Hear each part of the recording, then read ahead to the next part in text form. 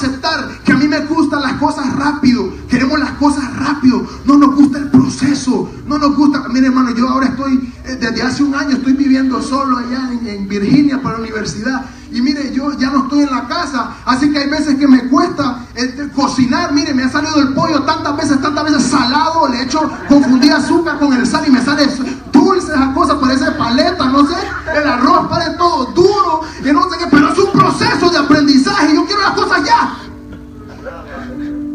Y muchas veces en nuestra vida tratamos así.